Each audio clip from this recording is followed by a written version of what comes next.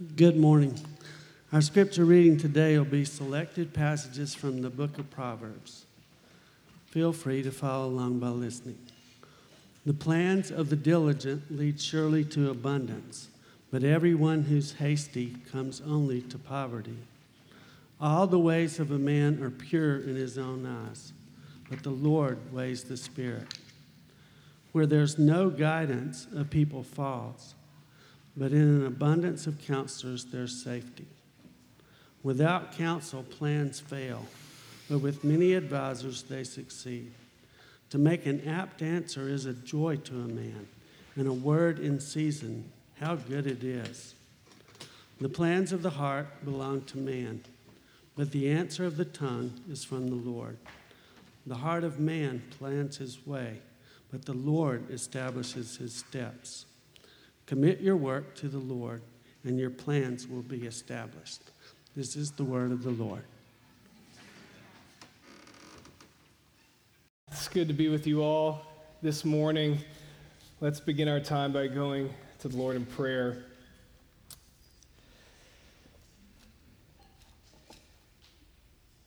Gracious Heavenly Father, we come to you once again, asking you to do what you do best, which is visiting us in your kindness, in your grace, in your compassion each Sunday, even through imperfect servants such as myself. So, Father, I ask that if there's anything this morning that I say that's not from you, that would fall on deaf ears, but what is true and what is good and what is from your word and what glorifies your Son, might it be heard, and might by your Spirit you transform our hearts so that we come to love him more. All this for your glory and for our good. We pray this in the name of the Father, and the Son, and the Holy Spirit. Amen. So, I don't know about you, but I can feel the energy in the air as another school year starts. You know, there's just kind of a different vibe. My inbox is a little fuller.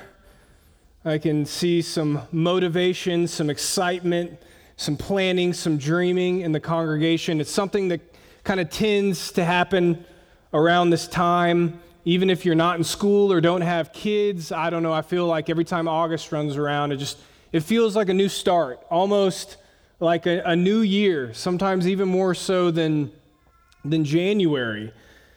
And so often when we come to a new start, a time where we pause and reflect and think about what we want for the upcoming fall or winter or school year or whatever it may be, it is a time where we reassess things, where maybe we dream whether we consider ourselves to be a dreamer or not.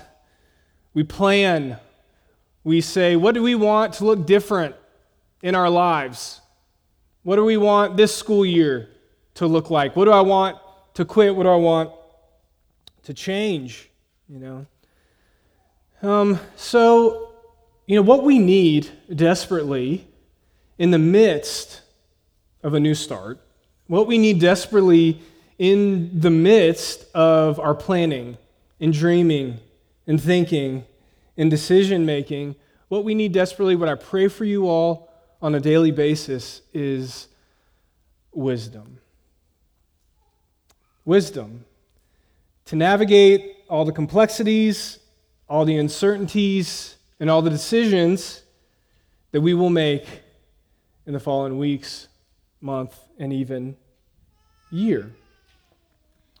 Wisdom. When Jonathan went on sabbatical a few years ago, we went through the book of Proverbs as a body, and what I've found is that even though the book of Proverbs is a book that we tend to not go to, it can often be kind of a neglected book, right? And I think that could be for many reasons. I think one of the reasons may be is because of the sort of cultural proverbs that we're inundated with. So I can remember as a kid going to Partners Pizza in Peachtree City, Georgia, and on the wall they would have all these kind of cultural proverbs, and it was stuff like, a day on the golf course is better than any day at the office. Stuff like that. And it's like, oh, roll my eyes.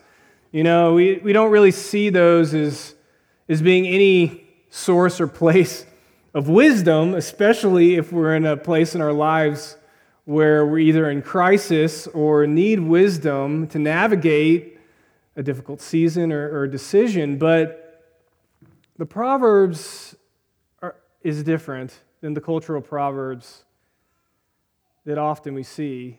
And what I've found is that if you can take the time, and it does take time, and if you can dive into the book, right, it can be a place where you can deeply meditate, and wisdom can be found. Right? Wisdom can be found. So, today, what I want us to do as we enter into this new season together is I want us to go to the Proverbs, and I want us to ask the question, right? What does wise planning look like according to the Proverbs? What does wise planning look like, or what is it that the wise planner just intuitively knows and embodies with their life and with their decision making? Okay, so first thing I want us to see this morning from the Proverbs is that the wise planner knows how easily the human heart can be led astray. Look at Proverbs 16, verses 2 to 3 with me. All the ways, I can hear the flipping. You might not make it by the time I'm done. It's pretty short, the proverb. So you can just listen this morning. The burden of flipping has been removed from you. You can read it if you want to. I'm not discouraging people from reading their Bibles in the service, just to be clear. But Proverbs 16, verses 2 through 3 says, all the ways of man are pure in his own eyes, but the Lord weighs the spirit. All of the ways of man are pure in his own eyes, but the Lord weighs the spirit. All right, what's going on here? Well, the proverb is placed in between two verses that talk about our plans and God's plans. Our plans and God's plans. And so the context here shows that often we can deceive ourselves in the midst of planning. It focuses on the ability we have for self-deception. Right? So, if you go to the book of Jeremiah, you'll see the prophet Jeremiah and how he is amazed at the capacity of the human heart to deceive itself. The prophet Obadiah explains that it's our pride that often leads to self-deception. You can go to the New Testament and see the Apostle Paul in Romans 1 write about the amazing ability that you and I have to suppress truths that are plain, that are obvious. And he goes on to describe the disaster that comes when we do that. The late Dallas Willard was a theologian who talked so often about spiritual formation. It was kind of what he was known for, and if you've read any Willard, you would know that. But he says that self-deception is a major part of what defeats spiritual formation in Christ. He says in self-deception, the individual, the group, refuses to acknowledge factors in their life of which, and I love this, of which they're dimly conscious or even know to be the case, but are unprepared to deal with.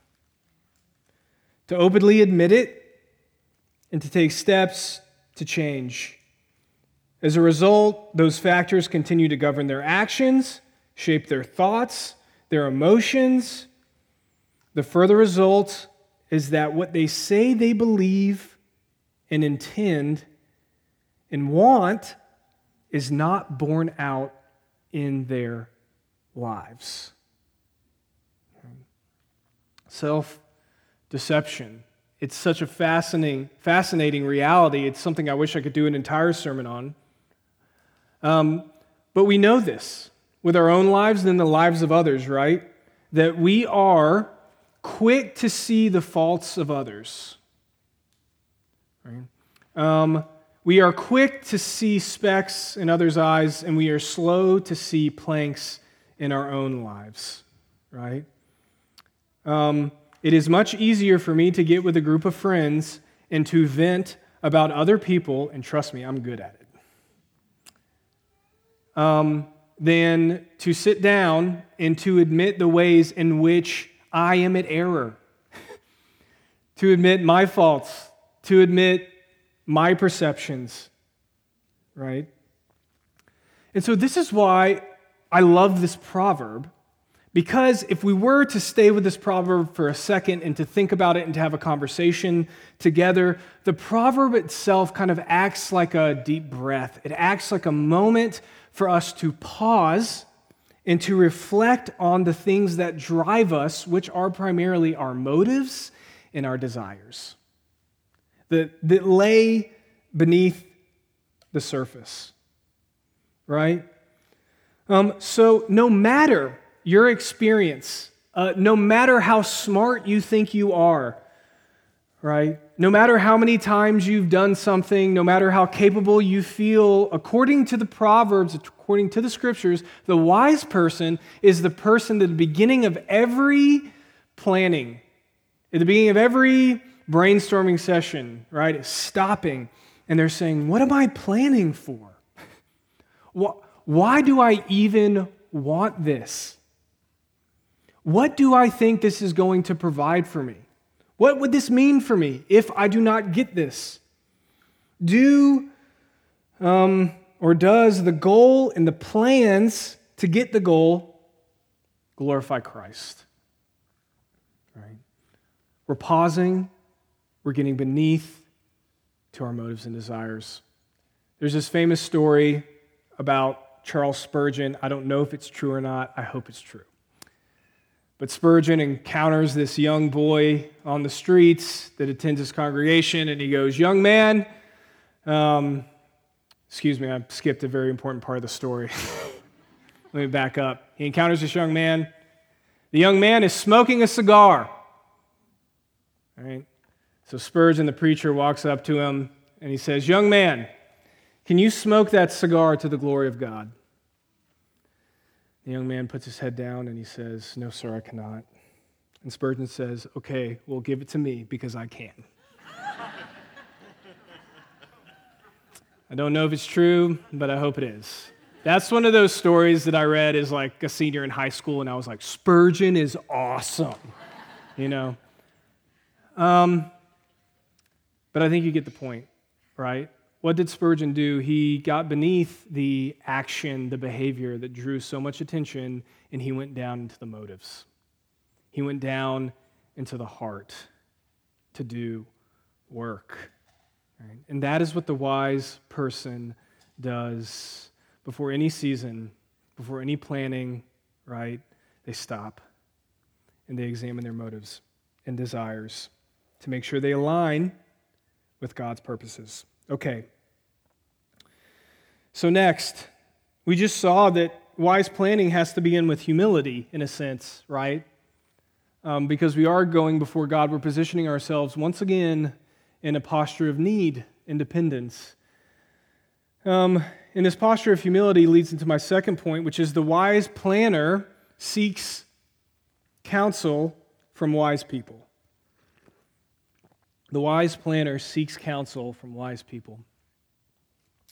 We see this throughout the Proverbs, right? Proverbs 11:14, where there's no guidance, a people falls, but in an abundance of counselors, there's safety. Without counsel, plans fail, but with many advisors, they succeed.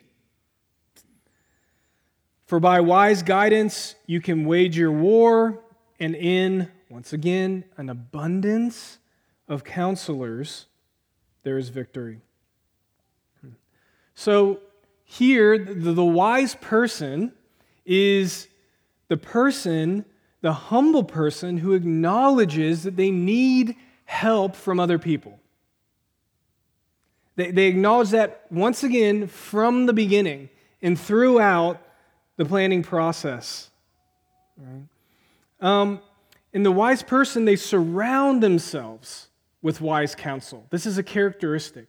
They are surrounded by wise counsel, right? As you consider, all right, am I someone that embodies wisdom? Who do you surround yourself with? Right?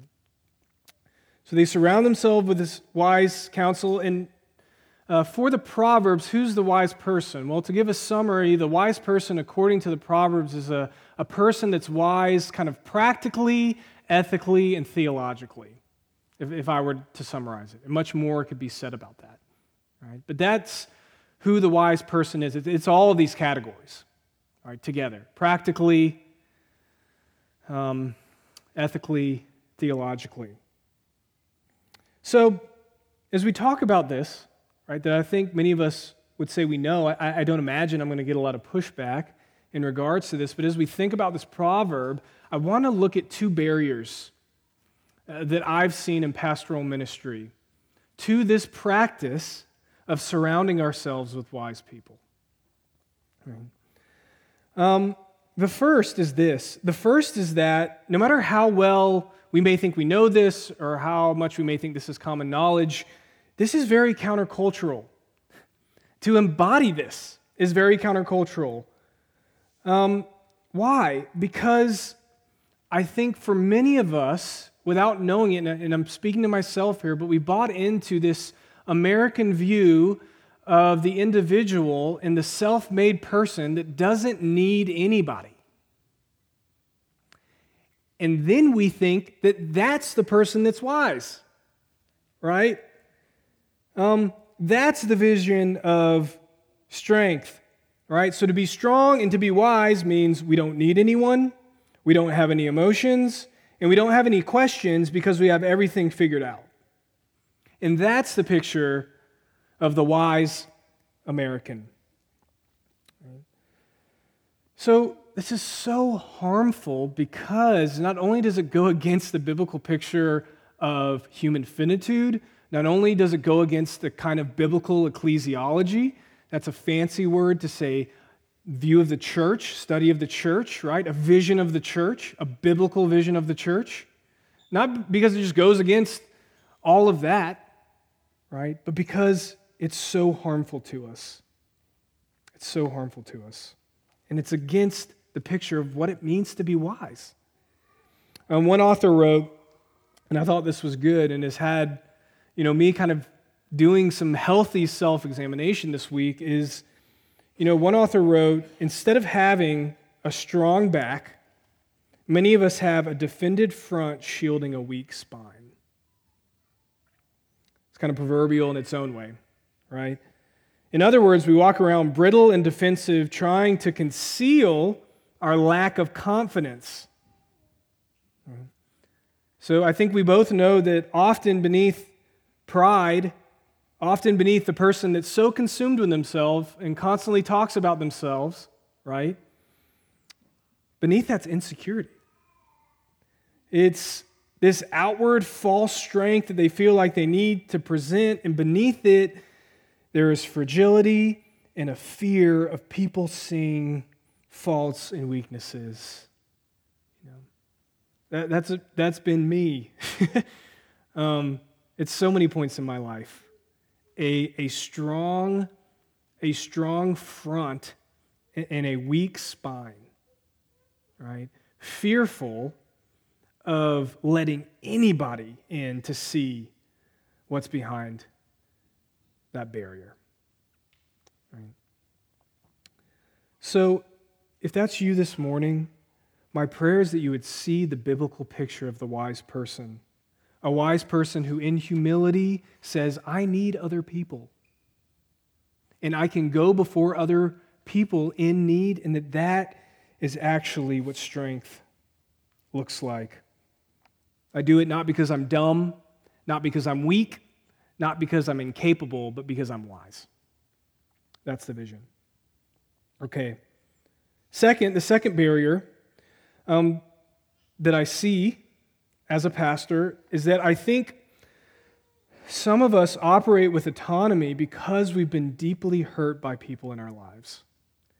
And to narrow it down even a little more, some of us operate with autonomy because we've been deeply hurt by people in the church. So a few years ago, I was talking with a woman, and she was reflecting on her story, and she told me something that I'll never forget. She said that when she was kind of college age, she went to a Christian mentor in a time of need. She was struggling in various ways, and she poured out her heart. I mean, she was seeking wisdom and guidance and counsel, and what she said is that all she can remember from that encounter is just being completely dismissed.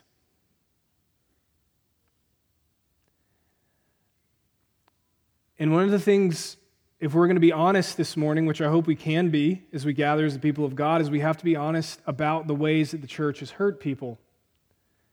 We have to be honest about the damage that can do when a person's experience with a small group leader, with an elder, with a deacon, with a pastor, whoever, is one in which they felt immense judgment, shame, manipulation. Right? And it happens. And so she said that experience, and this is what really stayed with me. She goes, I left that meeting and I determined that I would never open up to anyone else in my life. That nobody would make me feel the way that I felt in that meeting. So if that's you this morning, can I just say that we have so much compassion for you? And we're so sorry that happened to you. The Bible talks about good, wise, holy leadership, and what you experienced was not that. Right? And that breaks the heart of God, and it breaks our heart. And the other thing that I want you to hear is that I know that trust has to be built. To open back up again will probably be one of the hardest things, And I just want you to know that there's time and there's space here for us to earn your trust. Okay.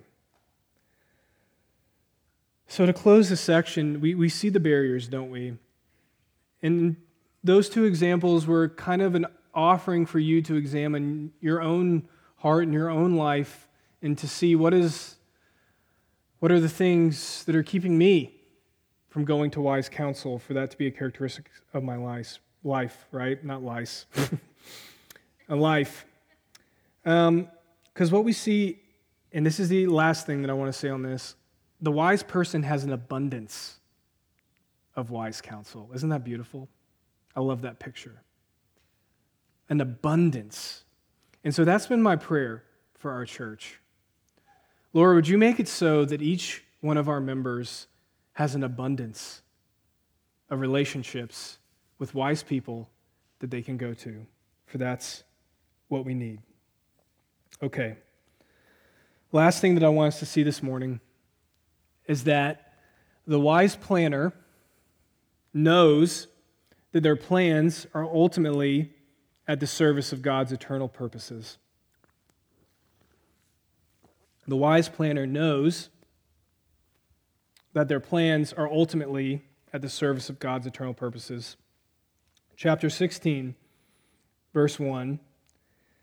The plans of the heart belong to man, but the answer of the tongue is from the Lord. Verse 9. The heart of man plans his way, but the Lord establishes his steps. So these two proverbs for chapter 16, they kind of act like bookmarks around the entire section. In chapter 16, if you go and read it, it's talking about God's sovereignty and human responsibility. That's the theme. Right?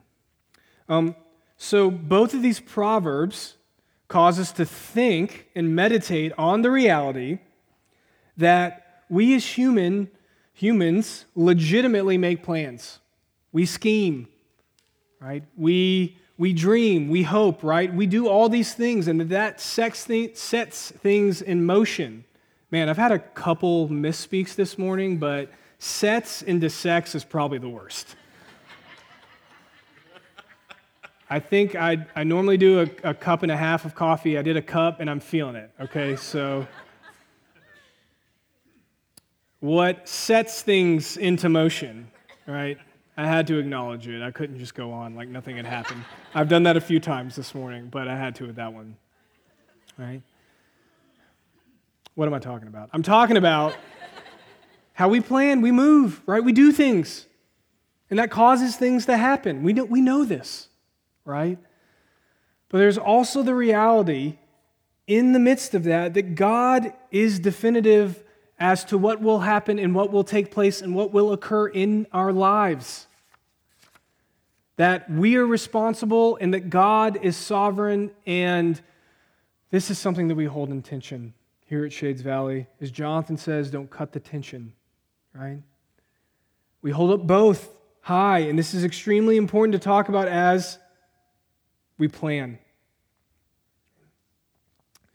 And what's so interesting, if I can talk about kind of a fun Proverbs thing here, which I know you want me to, this passage is so significant for the book of Proverbs because the book talks about, and this makes sense, the book talks about certain behaviors and their outcomes.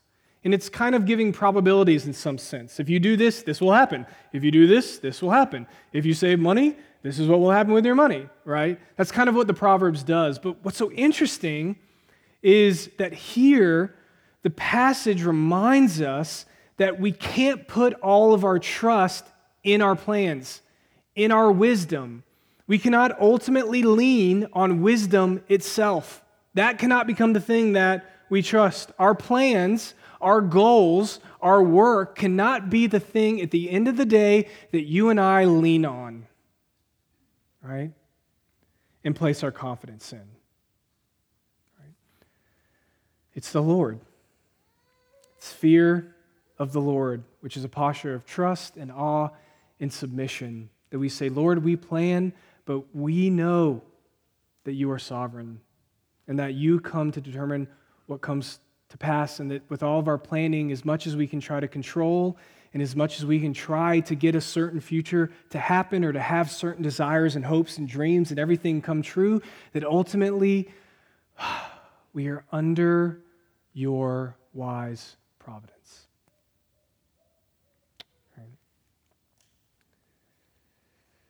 Right. When our daughter, Elizabeth Ann, who's been talking during this entire sermon,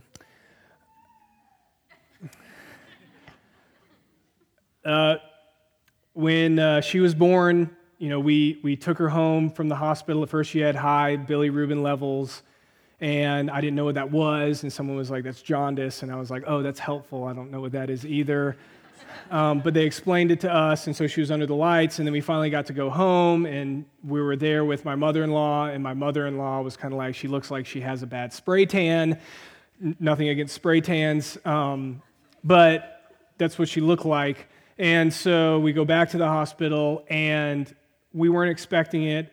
First-time parents here, right? And they're like, okay, her levels are so high that she has to go to the NICU. And so cognitively, right, we knew. I mean, my wife works in a hospital in the NICU at Children's, PICU and NICU at Children's. So it's like, cognitively we knew that this was something that's very common, right? And this is something that had a high probability she was going to be perfectly fine after a short stay. That's what we knew cognitively. We did not know that emotionally.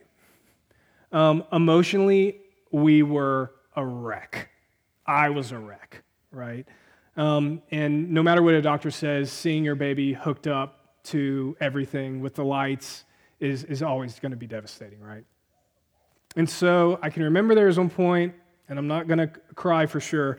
But there was one point where she was under the lights, and she was holding my finger, and in the midst of it, I felt like the Lord said to me, Brad, she's mine.